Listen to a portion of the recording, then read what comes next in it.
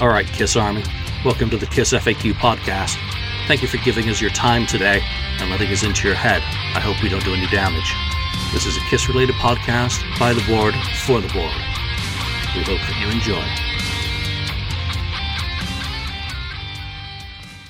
Welcome to episode 427 of the KISS FAQ podcast. I'm your host, Julian Gill, admin on the FAQ message board, guilty of all accusations leveled at me today. I'm joined by Ken, 69th Blizzard.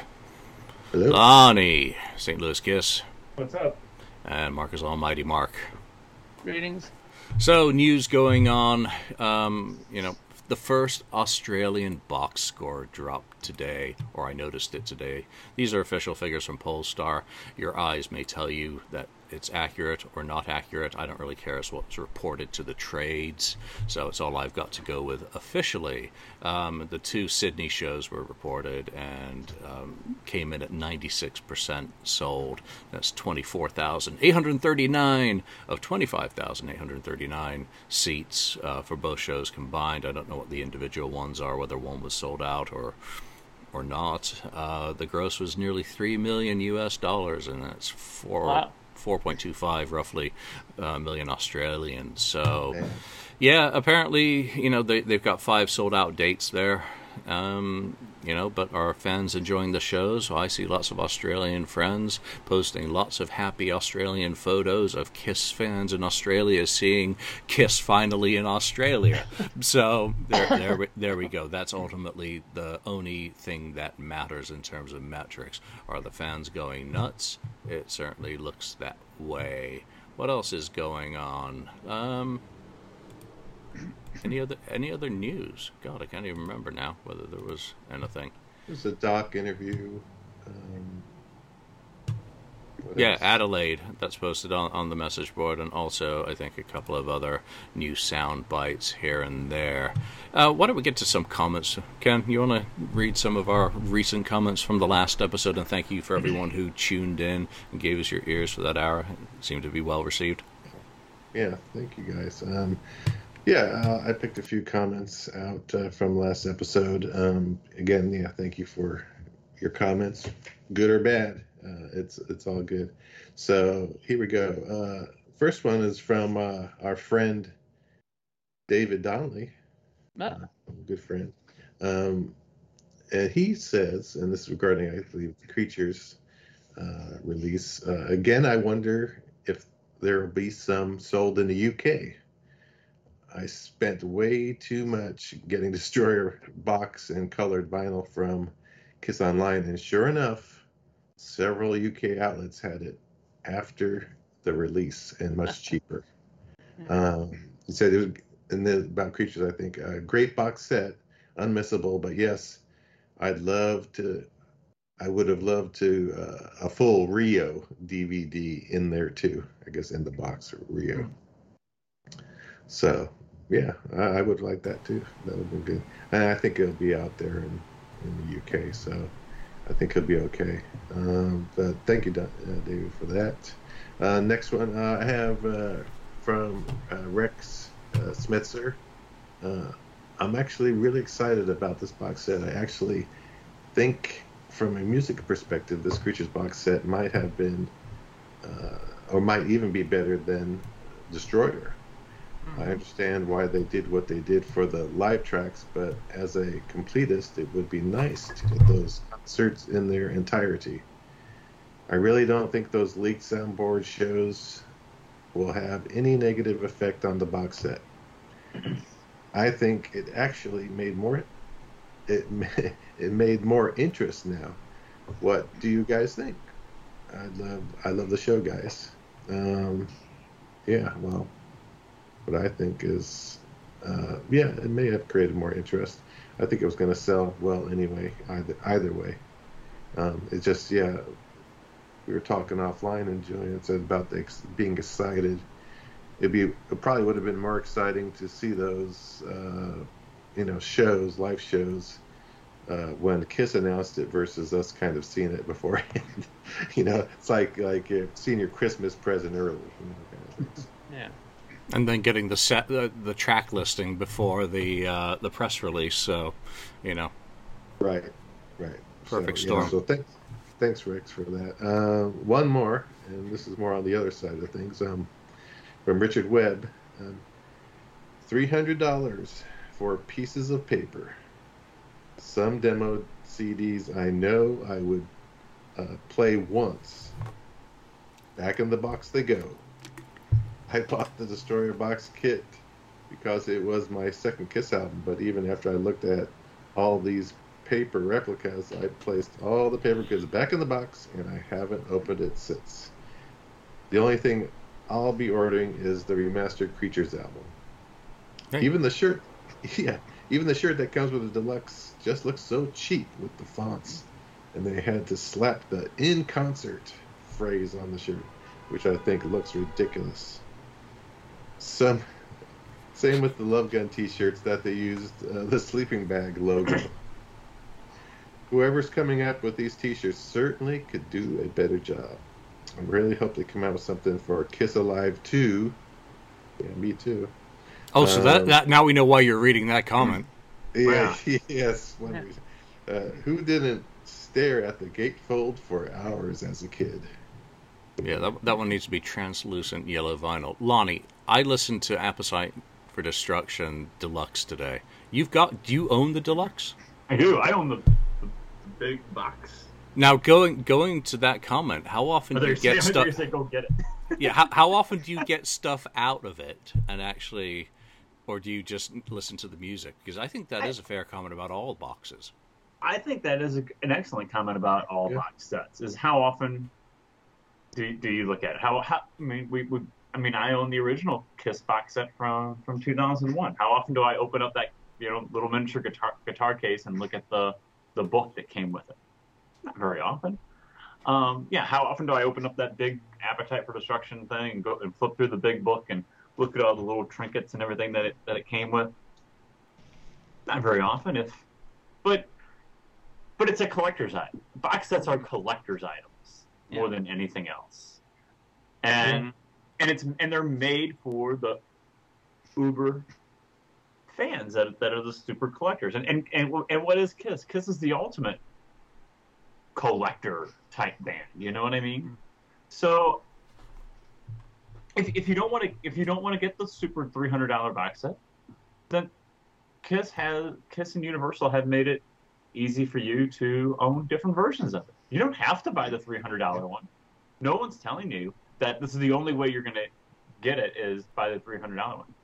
Go download it off iTunes that morning. If that's fine too.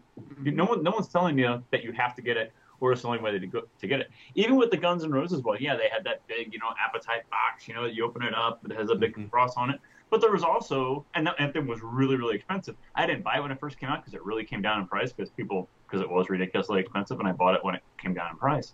But there were other versions of it too that you could get. Guns did the same thing. Mm-hmm. So if you don't want to spend that much money on the big one, that's fine. More power to you. But if you want to spend that kind of money on it and have it to slide in next to your Destroyer box set, that's great too. I bought the iTunes version of that Super Deluxe, I bought the iTunes version of every Beatles Super Deluxe that's come out. I don't want those boxes. And Beatles Revolver confirmed as the next one, to no surprise, which I'm looking forward to. But at least if they get one or two further back, Beatles for Sale, I would love if there's anything around that or Rubber Soul. So I'd like to. I need to say something though before we continue this. Yeah, go ahead. So I have a comment that I want to read, and just to show that the supporters of this podcast are in fact fantastic people. Now, as you remember, I mentioned in the last podcast that I had missed out on the Revenge vinyl that came out, and was on here kind of, pleading with people if anybody had an extra, if they could, possibly sell me one. Well, I got a message today, and I'm not going to say his full name because he didn't get back to me to say whether it was cool or not to use his full name. So I'm just going to say his name is David, okay? And he wrote me the following. Hi, Mark. I have 2 copies, and I'd like to send one to you as a gift and a thank you. Just need your shipping address. I really enjoy your contributions to the podcast, especially the recording and mixing angles on the discussions. I'm also a relatively new fan to Project Gemini. I am enjoying the vinyls of book 1 and 2 of the trilogy and have pre-ordered book 3. I'll definitely be expanding into your other titles. Thank you again and keep up the good work. So let it not be said that we don't have fantastic supporters of this podcast, because, you know, I said it fully expecting to and had no problem in paying to get this record. I had no problem with it. But here he said, out of the goodness of his heart and as a thank you, he's sending me a copy of it, you know, just as is. So, you know, you hear things about us, you know, the board being cesspool and this and that, but you know what? We have a lot of great people on the board and a lot of great people watching this podcast, and this is proof to me that there are lots of them. That's very, very cool and absolutely Very true. nice. We do appreciate all of you out there who listen to us, everyone who reads the board, participates in it, reads it without an account. You know, you're still reading the same stuff, you know, that other people are participating in. You know, you said the cesspool. We're going to see next week just how many nice comments I'm getting. That should be interesting. So do tune in if you so wish. All right. Should we get on with some board topics this week? Because, you know, I think let's go back to the box set question, you know, that Lonnie and I started on. And Lonnie, back to you. $300 too much, or are you going to stick by what you've already said that, you know, if you don't like it, you can buy another version, or is going up that far from the last price point a step too much? Well, I was surprised when it came out Friday morning. When I saw the price of it, it had a little sticker shock to it. You know what I mean? I was like, oh wow, 300. I know inflation is a thing right now, but we're not here to talk about inflation. And I know that, you know, and costs just go up, period. But and then, you know, I think one of you guys said in our group chat, well, they might have looked at, oh, look how well that Destroyer sold. I mean, we could up the price a little bit. I think you said that, Ken. So I was a little surprised by the 300. And, you know, at the end of the day, I'll probably do it. I mean, I haven't ordered it yet. I'm probably just going to order it off of Amazon because I had a bad experience ordering it off of Kiss Online last year because it didn't ship on time. And Amazon had it. People were getting it. And I got, you know, pissed off. And then I had to fight to get my money back. And it was a whole thing. But I'll probably end up ordering off of Amazon when it's available. And I'll order it. I'll do it. But like I said earlier, if you don't want to do it, I mean, $300, that's nothing to sneeze at. That's no joke. So, you know, if, you know, and most people watching this already have probably at least one version of Creatures, if not 4 or 5. So if you don't need another physical copy and you're just interested in the demos and the live tracks, just order it off of Amazon. I mean, not order it off of Amazon. Just download it off of iTunes or something like that too. So it's the $300 one. It's kind of like what Kiss says about their $1,000 or $1,200 ticket for the meet and greet. You know, it's not for everyone. And the $300 Creatures of the Night box set, it isn't for everyone either. But there's multiple ways for you to enjoy this release. I walked by a Porsche Panamera today. I can't afford one. So I'll keep driving my car and do what I can do within my budget. That's just simply a matter of life. I think there's a certain amount of sticker shock. There's no way to not say inflation because everything's up. We all know that in our personal lives, whether we're filling up with gas, buying a gallon of milk, you know, and some people have budgets that mean they're now buying a half gallon of milk, you know, or half dozen eggs. So it is affecting everyone, but it is also affecting businesses. Every single thing that goes into a product has a line item, whether it's time, whether it's advertising, PR, whatever. The list is endless. So I'm not shocked that a lot of those things have gone up, as have the manufacturers' costs. You know, the people who press. Mark, how tough is it? You know, you're in the business. You have product pressed. You have product designed. I don't think you have a team the size that Universal would for a Creatures box set to deal with. But you're certainly interfacing with pressing plants and printing plants. How tough is it to keep prices down and reasonable for a customer base without alienating them? It's tough. I mean, let's put it this way. Unless you get a little creative and try to figure ways to offset the cost, it becomes more and more difficult. I mean, I was very lucky that the price of the vinyl that I do for my releases has stayed relatively the same, like maybe $20 here, $30 there. But one thing that did go up a lot was getting the lacquers made. It has gone up, like since I did An Ordinary Day, I was looking at $300 to do them. And now for this last album, for book 3, I had to pay over $500 to get lacquers done now. So one of the things, though, that I was lucky with, and I had fantastic supporters, again, thank you very much for this too, I'll mention that I sell test pressings, right? And the test pressings sometimes help offset some of these costs. It doesn't cover it completely, but it covers quite a bit of it, enough that, I'm not eating macaroni and cheese for a month afterwards because I can't afford to have to use all my extra money for it, But it is getting, trickier, and I really don't want to increase the cost of my stuff because of that. So I will continue to try to look for other ways to do stuff, offer, handwritten lyrics, offer whatever I can in extras. And sometimes when people do grab these things, it helps offset some of the cost for me. So, and, also setting up a decent system for which I distribute the stuff helped me keep the shipping cost down, which helps as well, because I'm telling you, I'm ordering some stuff off of Bandcamp and the record is like, let's say $30 and the shipping is like $29.50. It's almost as much as the album. I'm like, holy shit. Wow. Like, it's unbelievable how much it costs for some of this shipping. Mm-hmm. And that's a lot of the times I get a lot of thank yous from my supporters saying thank you for keeping the shipping between $6 and $11, which is unheard of, but I have my little ways that I can do that, right? So it's you have to try to find ways to make things work, otherwise it'll get more and more difficult to do that. And talking about the Kiss box set, I also was kind of sticker shocked when it came up. I was all ready to go to buy the box when I saw it was $300 US. So for me, it's like 400 plus Canadian. For that, I was like, oh shit, I couldn't really afford at the time, but I did buy the 3LP blue vinyl version. I jumped on that right away, and I'm getting a shirt as well. And, there's some other things that I didn't get from the other ones that are now kind of in decent price ranges. So I might, go grab the gold Love Gun pressing that's still available, you know what I mean? And stuff like that. But, the funny thing is sometimes something might happen. Like I have a situation come up where a band has asked me to master their album for them. And because of that, I might be able to buy the box set now. So nice. It's funny how something like that happens. And all of a sudden, hey, now I might actually have the extra money to buy it. So, sometimes you have to be patient with this stuff. Just like Lonnie said, wait a bit. When it comes on Amazon, you might pay a lot less and might get it a lot quicker.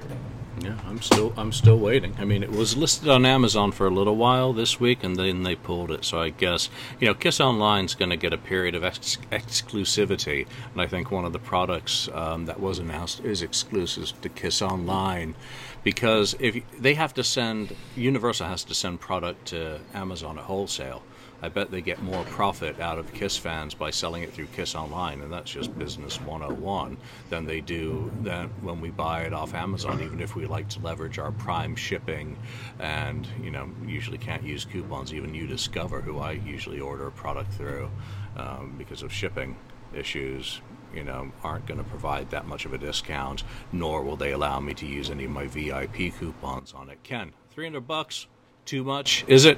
What's the voice of reason got to say about it all? It's a little too much, just in my opinion. But it looks about the same as just Destroyer box, not too different. But yeah, I mean, I could see them raising it, but it's a 50. If it's inflation, they increased it by 50%. I don't think the inflation rate is 50%. Not that high. So, not yet. They're ahead of the curve. Yeah, I mean, they're ahead of the curve.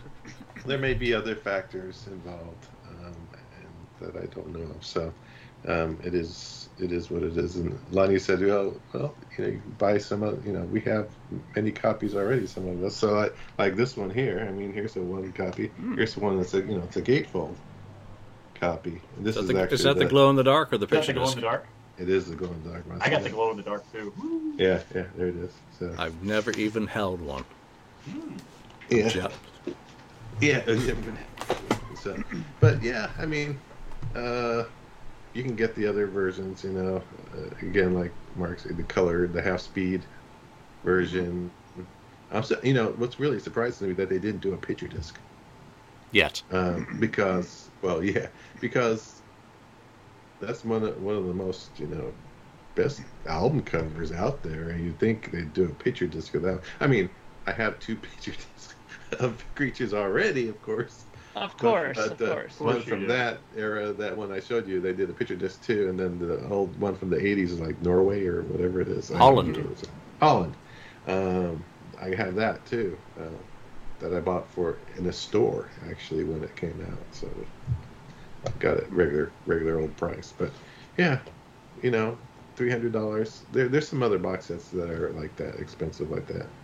A business is gonna stress the market to see how much leeway they have, and Universal has been upping the price wholesale of its vinyl in order to try and cool off some of the vinyl market. That's why you've seen a lot of these increases in certain titles. Number one, they're popular, but then you'll also see things happen like the original price of Kiss vinyl was way too high and they had to lower it because it wasn't selling. So it's always a dynamic market. You see how much pain people are willing to allow their wallets to take, or how much abuse we'll take from our spouses, or how many macaroni and cheese meals we're willing to eat to get this stuff. But there are limits, and business is business. So like Lonnie said, the appetite for deluxe had its price lowered, and he got on board with it. So we shall see. Lonnie, I'm going back to you for this one, because it kind of ties in with everything that we've talked about before and during so far. Are we, and that is the Kiss online world, a would've, could've, should've community? Are we a woulda, coulda, shoulda community? Yep. Rather than realists. Absolutely. That's what we do, is we sit around and say, well, that's what we do in this podcast too, is we sit around and say, well, Kiss, they should have done this. Oh, I wish they would have done this. Oh, they really missed the. How many times we have had shows about, oh, it was a missed opportunity right there. 427 times, Lonnie. 427. Exactly. 1,000%. That's what we do as Kiss fans, is talk about how, well, they really missed the boat on that one. Oh, I wish they would have done that. Well, I think that was a misstep. Everybody's a backseat driver, but I think a lot of fans, if you're an uber fan about Metallica, you probably sit around and say things like that too.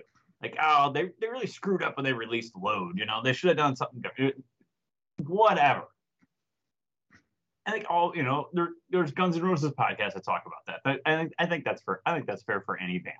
I think most Uber fans are woulda, coulda, shoulda about their band. Like, if I was in charge, I would have done it differently. And it's real easy in hindsight, obviously, too. Yeah, everyone's an armchair quarterback, but rather than focusing on the reality, because what fun would it be to watch 4 guys on a show go, I like Deuce, and Ken's, I like Deuce, and Lonnie's, I like Deuce, Mark's, I like Deuce.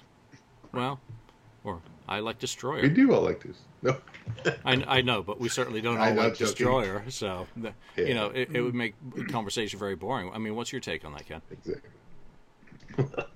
Well, I was just thinking, maybe the next episode that we do, 428, it should be, what did Kiss do right? Maybe to try to offset everything.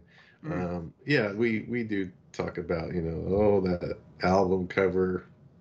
Well, why did they do that? And we should have done this. They should have done the gatefold. They should have put a poster in this. They should have had a different photo on, all that kind of stuff that we go through, and about songs that they picked, or why didn't they put, It's My Life on Creatures, the original release, and, that kind of stuff. So, yeah, we criticize. It's not necessarily criticizing. It's just like we thought we want Kiss to be the best they can be, even though, they've already done it, and we like to, like, well, geez, I wish they would have really done this or that, but we just want the best from Kiss, and which we've gotten a lot of great stuff. Obviously, it's what are we complaining about here? We got a lot of great music and great videos and live shows that we've attended and that kind of stuff. So they've done a heck of a lot more right than wrong, definitely, in my opinion. So yeah, but we're always looking for something better, or little nitpicking things that we do. Yeah. There we go. That's next week's topic. That'll be interesting. I'll have to figure out how to frame that question, because we do often start with, what did they do wrong? How would we have done it better or different? So there we go. Next week. Mark. Yeah, I think that Ken kind of hit the nail on the head as far as what I think where this all kind of comes from. Because I think that it kind of comes from a good place. I kind of think it comes from a place where people want to have Kiss at its very best. Everybody kind of thinks, like, on one hand, that maybe Gene's listening, maybe he'll take some of my advice and maybe he'll listen. Like, I think people sometimes kind of do it from a hopeful perspective, and I don't think that people give these comments to tank Kiss or to make them worse. I think they're trying to do to improve Kiss in their own minds, right? But of course, we don't know all the happenings and the doings behind the scene. I mean, having been in this business for a while myself, there's a lot of stuff that you get your eyes open to when you start learning what's going on, in studios and, behind the scenes at, PR companies or management meetings and stuff like that. You'd be very shocked at what gets talked about and what doesn't get talked about, and who gets involved and who doesn't. How many times a band is not even involved with some of the decisions that are made. When management and a lawyer get together, sometimes they make a decision on something and the band's like, oh, really? That's what happened? Okay, I guess, I guess we have no say. And then the lawyer or the manager will turn around and say, hey, you're paying me 20% or 15% for this kind of work, and there's the argument sometimes, right? So, you never know what's happening behind the scenes, right? And, I think that this whole, perspective that we try to give in is just trying to give Kiss, other options, I guess. Maybe people think that if we present them and talk about them, maybe somewhere down the line they'll hear about it. That's wishful thinking, of course, but you never know. Sometimes they might listen to the podcast, they might hear something. I mean, I'm involved in the Yes Music podcast, and to my surprise, about a year and a half ago, I actually discovered that a lot of those guys from the band actually do listen to the podcast, because their management now is in direct contact with us, and so is their PR company. So, we get now stuff ahead of time sent. We get a lot of press stuff ahead of time. We got the album 2.5 months before it got released, when Yes released their new album. So, it does happen. It's not a fool's errand to think, okay, that is Kiss listening. Maybe they are. Who knows? But every band is different. Every band does stuff differently, and like I said, I think that our comments and the comments of the people that are on here usually come from a good place. Yeah. I'm going to pull a topic straight off the board from yesterday. Lonnie, Rock and Roll Over is mostly mediocre filler. Wow. That's interesting. Speechless. That was my reaction as well. I'm just going WTF. I can't even say was it your first time through listening to it, because I think your first time listening through Rock and Roll Over, you'd be like, shit, and like just flip it back over and put it on again. I think that's how I was as a kid when I first listened to Rock and Roll Over. I mean, granted, I had heard I Want You, and I had heard Call Me Dr. Love, because I had Double Platinum and Smash His Ashes and his. But I think, like, when I bought Rock and Roll Over and I, heard songs like Mr. Speed and See You in Your Dreams, and I guess I'd heard Making Love too, that's on Double Platinum also. But hearing like Take Me, and it's like, holy shit, like no, it's not filler. It's arguably their best album. I think if you polled Kiss fans, there'd be some fans that would say Creatures, some fans would say, like Revenge, like me. A lot of them would say Destroyer. Sorry, Mark. But a lot of people would say Rock and Roll Over as well. I mean, I think it would be in everyone's top 5. So I would need a little bit of explanation as to why someone said it's filler. Okay, so they say that it has 4 mega songs, and I Want You, Dr. Love, Mr. Speed, and Hard Luck Woman. But the rest ranges from mediocre to bad. Mm. Well, 4 out of 10 is almost half the album you're saying is mega songs, first of all. So, that's almost half the album, 40%. Yeah. I mean, I personally can't believe this comment here. Making Love is a bad song. I'm confident that with 3 weeks of guitar lessons, anyone on this board could have easily written a song like Making Love. No, you know what? That's absolutely incorrect. First of all, you have to, whoever wrote this, I don't know if they've ever made love or not, but, you have to be able to make love first to make a comment like that. But anyways, also, playing the song, it may sound easy, but you have to write it. See, this is the thing I don't understand about people. I knew this drummer guy who was like, yeah, man, I can play all of Neil Peart's stuff. I could show you right now my drum kit. Okay, that's great that you could play it, but could you think of it and could you write it? That's a big difference between being able to play it and being able to come up with it and write it, okay? Now, you're saying that these songs are not that great, but guess what? Most people, including myself, have ranked this album as their favorite record of all time. Julian has said it, I've said it, and these are not bad songs. Sure, some of the lyrics are tacky, but think of the time period that these songs are written in. You put your hand in my pocket, grab onto my rocket is the worst lyric in history. Yeah, it's not the greatest lyric either, but there's far worse. There's far worse lyrics than that. And Read my body. Yeah, exactly. And there's all kinds of stuff. Torpedo Girls, terrible. Give me more. Yeah, give me more. Look, it's just a matter of you had to think of the time period, and you got to think of, what was happening at the time and what they were trying to go for. What was their image at the time? They're writing for their image as well, right? Paul Stanley's not going to write a song that doesn't work well with his whole character, And I think, Grab Onto My Rocket there was just probably perfect for it. I think that it's great. I mean, Making Love, I think is fantastic. I even like Baby Driver, and he said that I can't defend Baby Driver, possibly the worst Peter song in the whole catalog. No, there's far worse ones than that, okay? So, yeah, I mean, yeah. And I know I hit below the belt there a little bit with that comment, so I apologize. But, that kind of rubbed me the wrong way, so. Oh, someone put a quarter in, which is 10 cents Canadian. And Mark. Ken! Yeah. Filler. Sure, I mean, maybe you could call a couple of them kind of filler. But yeah, I mean, Take Me is a great song. Those songs, are really good. I don't know. Between that album, what's really good about that album, maybe it may not have all their best songs, but it's the production of it is so great. It's like the perfect production for them, other than maybe Creatures.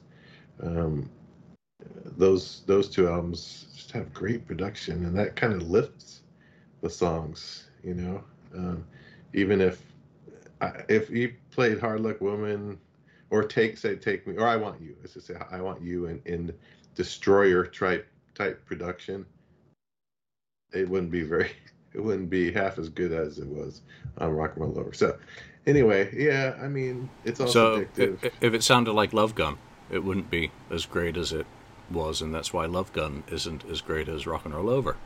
Sonics. Yeah, I like Love Gun would have been much better had they That's some balls. Yeah, it would have been better. I mean, because there's a lot of great songs on that album, obviously. Then She Kissed Me, throw that away. I mean, that's what I would call filler. Yeah. Okay, something like that. Otherwise, I don't know. But anyway, it's, you have your own views, and it's all good. We all have different views. So, but Rock and Roll Over is probably my favorite album too. So it's just the way it is. Though I agree that I'm not saying it's all their best music. It's not. Doesn't have Shout It Out Loud. Doesn't have Detroit Rock City. Doesn't have Deuce on it. but I like it because the production and everything and the sound and just they're on top of the vocal capabilities and playing and everything.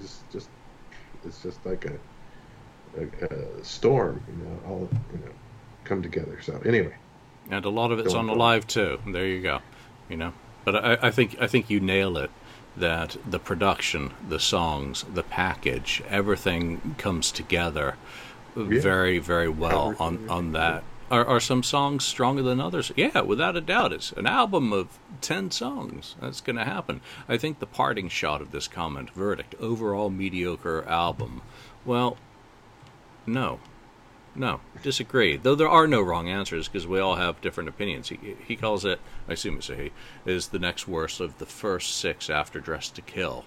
Next to worst. Wow. Which is the next question, Lonnie.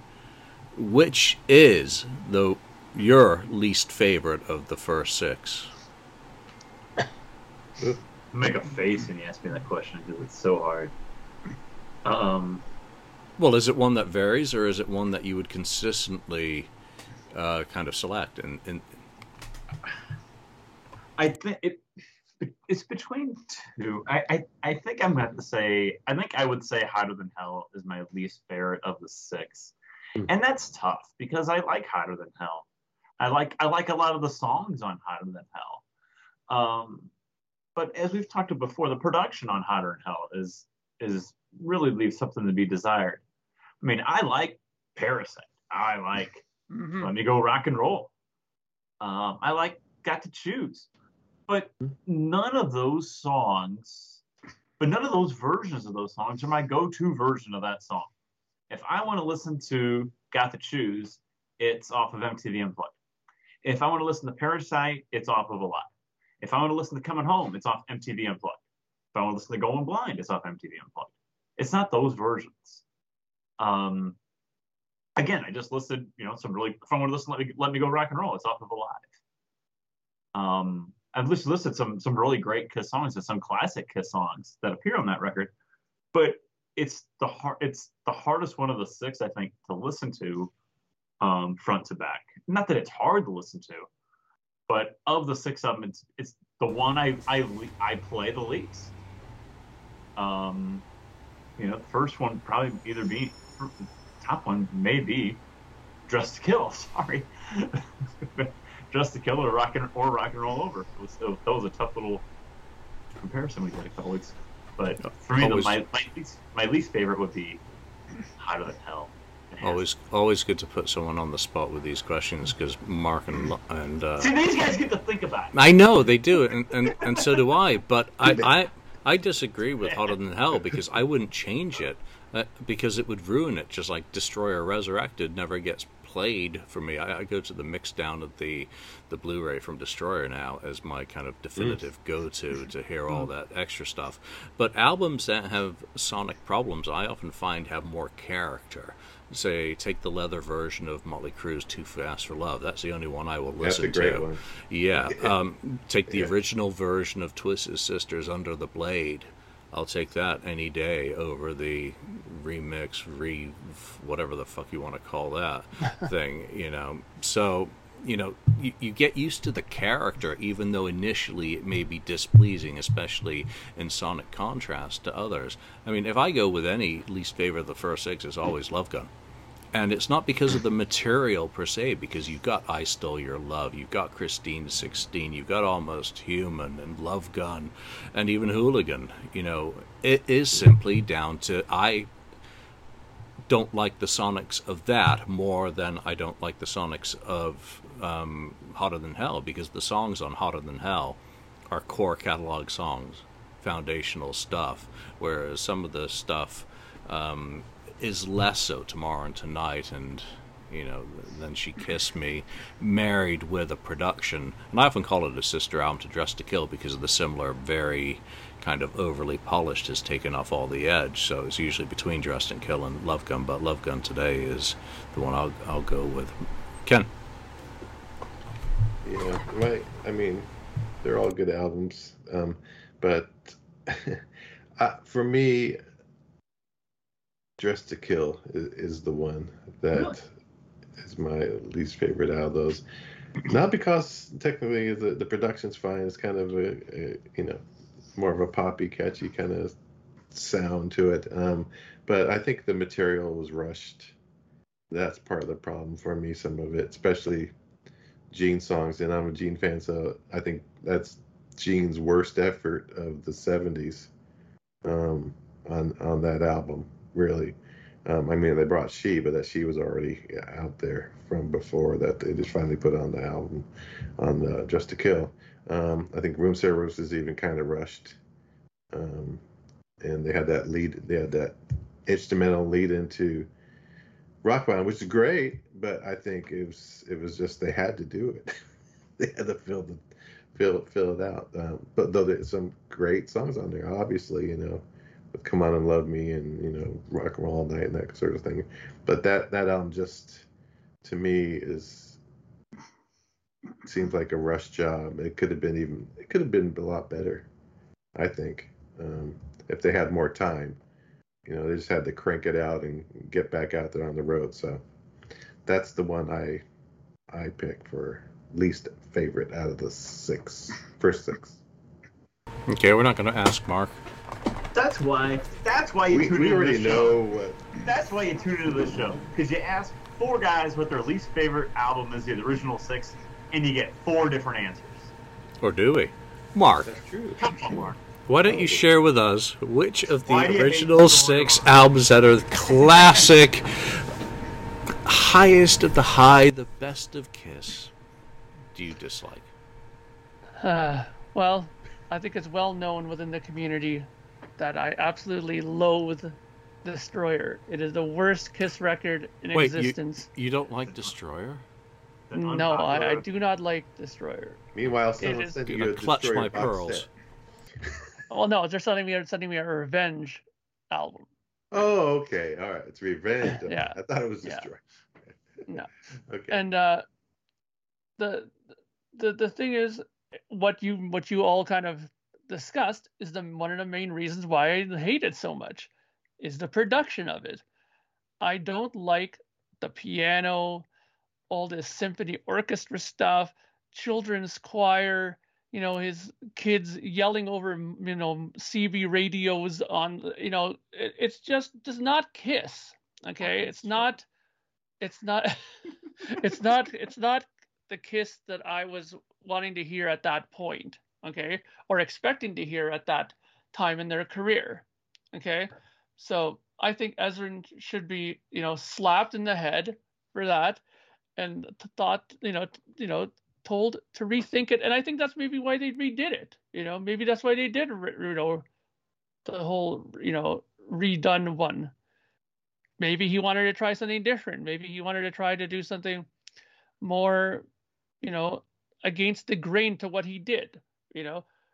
I still don't think, Resurrected is much better because it still has a lot of the elements in there that I didn't like to begin with. So, I really can't stand Destroyer. It's just a terrible record. Well, I'm shocked, Mark. I'm absolutely shocked. So why don't we just go straight back to you? And this was another pretty good topic, actually. I even chimed in on it several times.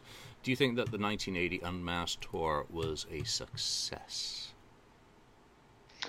Yeah, I think in a way it was, because they played a lot of markets that they had not played before. I mean, if my memory serves me correctly, when they went on Destroyer tour, they went to like England and a couple of spots, like I think in Sweden and stuff like that. I don't think they like attacked Europe as deeply as they did in the 1980 tour. I could be wrong. Correct me if I'm wrong, but I'm pretty sure that they went into more detail as far as touring in that area. And apart from a few mishaps, like I remember reading in the book somewhere that they had some crazed fans in Italy trying to rush their dressing room and stuff like that, which probably didn't make them feel very secure about touring the rest of Italy. But I think overall, I think that tour did pretty well for them. I mean, they went in and broke in a lot of ground. I mean, I remember reading though at the end too that they said that Phonogram, actually, sorry, were not too happy with the amount of money that got spent on the tour and how much they got hit up for it. So maybe on a financial level, it was not a success. But I think as far as expanding their fan base and getting the name Kiss spread across Europe, I think it was a success. Lonnie, what say you? I think it was a success for them. I mean, they hadn't toured Europe since right before Destroyer came out. They were able to do that. You know, we've all seen the crowds that they attracted in Australia in 1980. You know, they had kind of they really toured the States extensively for Dynasty. You know, it might have been a little bit of an oversaturation of the market, and they had toured the U.S. so much between 74 and 79. And they did kind of oversaturate the market, and they were smart enough to know that there wasn't a market for them for a tour in 1980, that they should give the Americans a break. So they didn't tour. It would have drawn in the U.S. for a mass. We don't know, but I think for the tour itself, I think it was a success. They went to Australia for the first time. They toured Europe again for the first time in I guess 4 years. So, you know, it was a success for what it was. Absolutely. Yeah, I think they simply surviving 1980. You have to call the tour a success. They lost a drummer, gained a drummer, successfully went out on the road, survived a tour, spent way too much money. Do you separate commercial success with the hype? Because on a hype, it was definitely a success, especially in Australia, less so in Europe, where a lot of venues weren't sold out and they were back in smaller venues, just from the nature of it being Europe. They couldn't tour America. I mean, come on, they went from Madison Square Garden in '79 down to the Palladium.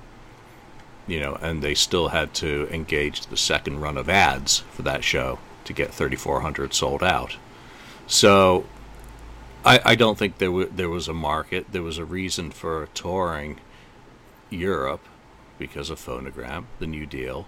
But I really don't know with the shifting, taste in music in '79. Van Halen's becoming a monster. AC/DC's, coming into their heyday. Priest. British Steel, the list is endless. Even the bands that were more of the stadium rock, the REO Speedwagons, there are a lot of bands that are, more popular, but all the kind of old guard are falling off. Nugent's falling off. BOC's, I think, falling off at that point, though they did, Burning the Flame, have, resurgence, like a 8-year overnight success story. 81 was, that. But Aerosmith obviously had imploded as well by that time, and had problems touring the U.S. and even given up and, just gone into the clubs to keep revenue moving. So I think Kiss was in a similar boat. But the tour itself, that it was completed successfully, and I'm going to explore a lot of this in Mass Hysteria and put my theories to the paperwork that goes with it. I think it has to be called a success. Simply that they made it through it. That they were able to, bring Eric Carr into the fold and go on quite an extensive tour of the world and visit quite a few new markets: Australia, New Zealand, certainly Italy. Can't remember the other European countries that may have been the first visits. Ken. Yeah, I was gonna. It's funny you said that. I was gonna say I'll let you know once I read Mass Hysteria on whether it was successful or not. But yeah, I mean, it's from a tour, Australia, very successful. They were like the Beatles. I mean, that's the success they had. The pandemonium and stuff that was going on there for them by Australia was amazing. But it's not a success from the fact that they probably wanted to do a U.S. I think they wanted to do a European, but I don't think the interest was there anymore. And like in the U.S., the Dynasty and the Unmasked, kind of, and maybe the movie too, kind of threw them, kind of had the kids come in and the older original fans kind of drift off. Therefore, they really couldn't do it here. But yeah, from standpoint of the Australia tour itself, definitely successful. There's no doubt about that. All right, Kiss rules the month of September. Ken, Yeah. you posted the topic. Lead us in, and what do you think is the most important part of September? That we're on the 1st of September today. What's the one event that you really think that we should be celebrating, and how should we be celebrating it in the month? I don't know. It's a pop quiz. Kiss took off the makeup. I don't, there's a lot of things that happen in September.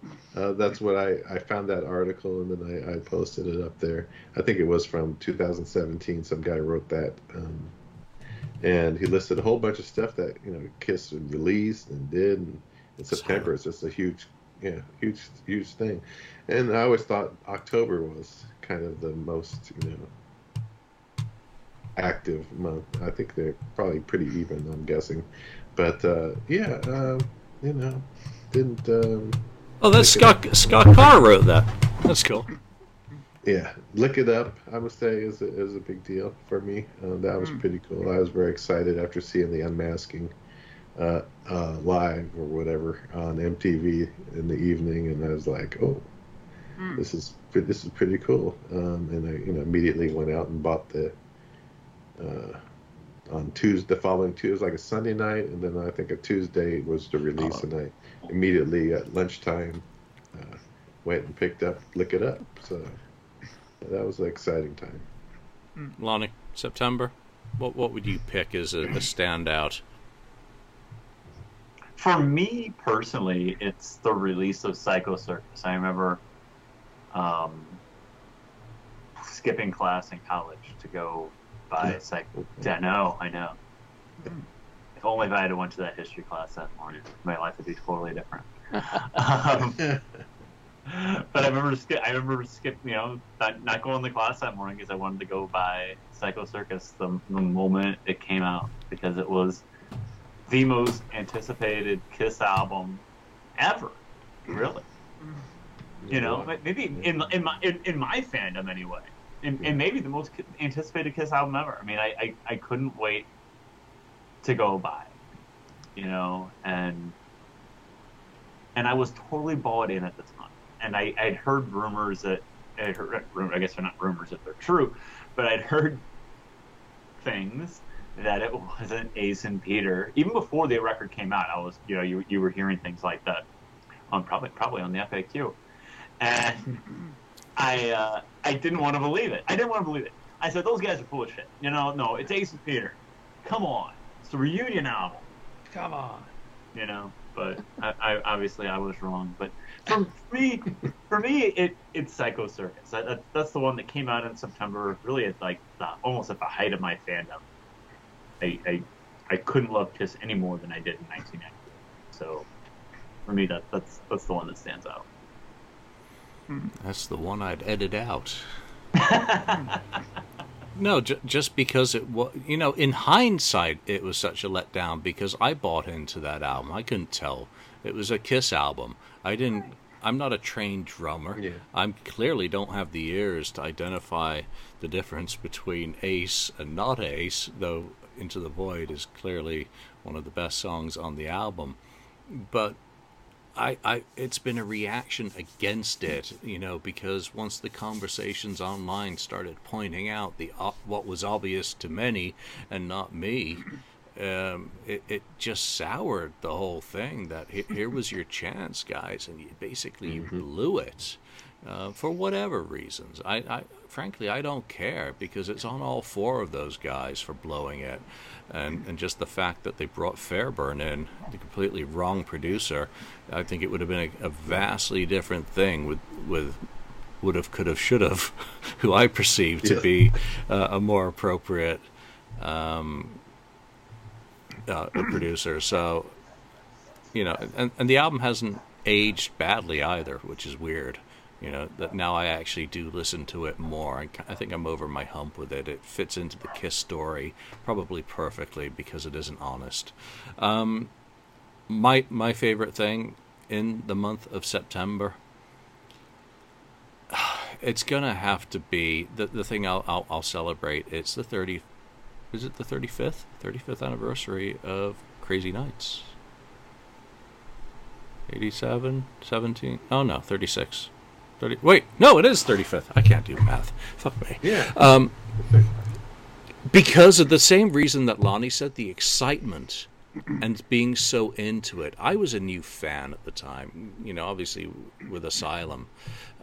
This was my first new release. Though every album I bought from Kiss was my first new release, but this was the first new one. And I remember the excitement, the wait. God, it was a long wait. And the summer of 87 and 87, just is all smushed into one because there was so much going on musically for me. Whitesnake, the 87 album, Guns N' Roses. I'd been into them, and following all the hype in the press going back to 86. And that was out. Def Leppard's Hysteria, The Wait Was Over, finally, was coming as well. And Aerosmith's Permanent Vacation had dropped.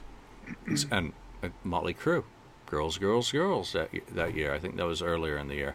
But there was a lot of excitement. But Kiss was the one that I was looking forward to. And I was in Singapore at the time, so I wasn't able to buy Hit Parade or Circus Magazine, so I was cut off from the world that summer, other than what music I was able to buy out there. So I'm back in the U.S. and I'm on my bicycle. Actually, no, I was on the bus to go down to Music City in Binghamton to get that. I remember going in, where's the new Kiss Crazy Nights album? Do you have it? I had my shitty little red Sony Walkman with those terrible headphones. I still wear terrible headphones, so nothing's changed. And I remember, walking back to the bus stop and sitting down in front of the store. I can't remember what it was. Opening up that cassette deck, sliding in that cassette tape, opening up. That was a long J card as well in that one. Doing a double take at a blue thong. And pressing play. And by that point, I'd heard the lead-off single, so I was kind of over that. But it was like pressing it and hearing it, just the excitement of pressing play. Everything that came afterwards isn't really worth celebrating for me because of how I reacted to the album at a time where you have Master of Puppets and all those other albums going, and here's a Kiss album that doesn't sound anything like Kiss in terms of its sonics, but I think it's worth celebrating because you can never have that first moment again. That first moment of anything in our lives sticks with us forever. Mark. Yeah, interesting, because I'm kind of wondering what was in the water then, because September seems to be the most productive month that Kiss has ever done anything. I mean, it says here, and I don't know if these are all correct dates, but it says the solo albums came out the 18th, Out of Control came out in September, Lick It Up came out on the 18th, Crazy Nights came out on the 18th, Psycho Circus 22nd, Anomaly on the 15th, Asylum on the 16th. It's, wouldn't it be surprising if they released an album this year in September? That would never happen. But if there's going to be a time that they release a record, maybe it'll be in September, But I mean, looking back at all, and even Alive apparently came out, was it September 10th, 75, I think they said. So September seems to be the month for it. Is it because it's back to school? Are they trying to hit the kids up? Is it back to school time? Get the new binders and the pencil crayons and get your new Kiss album while you're at it. It's possible, but a lot of Kiss records came out at this time, and for me, of course, being who I am, my favorite unmasked Kiss record of all time is Asylum, and that came out September 16th, 85. So I'm going to be definitely playing that one on heavy rotation that week as a celebration of that record, because it's still, to me, a record I can go back to and listen to over and over and over again. And it's probably one of the rare albums in my collection that I have on vinyl, multiple copies, UK, US, Canada, blah, blah, blah, blah. And they even had those ridiculous, the Canadian with the white label and the Canadian with the blue label, center label, how they had those little variations of the vinyl that came out and people were hunting for it high and low. The Canadian Kiss collectors, there was a big brouhaha when one guy went into some record store, asked the guy to close the shop, gave him some extra money, and went through his whole entire Kiss catalog of stuff, and finally found one of these infamous dark blue Asylum center label ones and posted it all over the internet. And everyone was like, wow, he found one. I ended up finding one as well. So that was cool. But, I really think that album impacted me quite a bit, and like I said, it's the only record I have on vinyl. I have it on CD and I have it on cassette too. So you got to love it's a lot of play.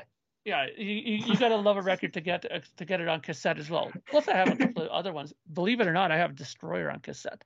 So that's got to tell you something. So, but yeah, Asylum is definitely my thing that I think should be celebrated in the month of September. Wow, I can't hear Julian. No, I'm sorry. I was talking to myself again. I'm trying to do an order. No, I'm trying to do an order right now. It's like, come on, complete order. All right, yeah. I just put the link for what I'm frantically ordering into our little chat because it is a limited edition. Order confirmed. All right, so now I can wrap up this show. Back to the show. That's it. That really is it. So anyone who's been on the board today will have seen the Cauldron versus the Cesspool. Yeah. Tune in next week to Three Sides. And then we'll have a conversation about that as well. So, look forward to everyone's comments on it. Again, we appreciate you watching us. We appreciate you watching any podcast, anything that Kiss fans do for others to enjoy. I happen to like getting together with these four guys or any of the guys that are part of our orbit and just talking about Kiss for an hour or so every week. It makes my week better and hopefully does the same for them and you. So for now, from Ken, from Lonnie, Mark, and myself, thanks for joining us. We'll see you next time. Thank you for spending time listening to the Kiss FAQ podcast today. All sales are final, there are no refunds. If you'd like, look us up on Facebook or come over to the Kiss FAQ message board and discuss the topic we've broadcast today. Don't forget to rate us on iTunes, Spreaker, or wherever you've listened to the show. We hope you'll join us again.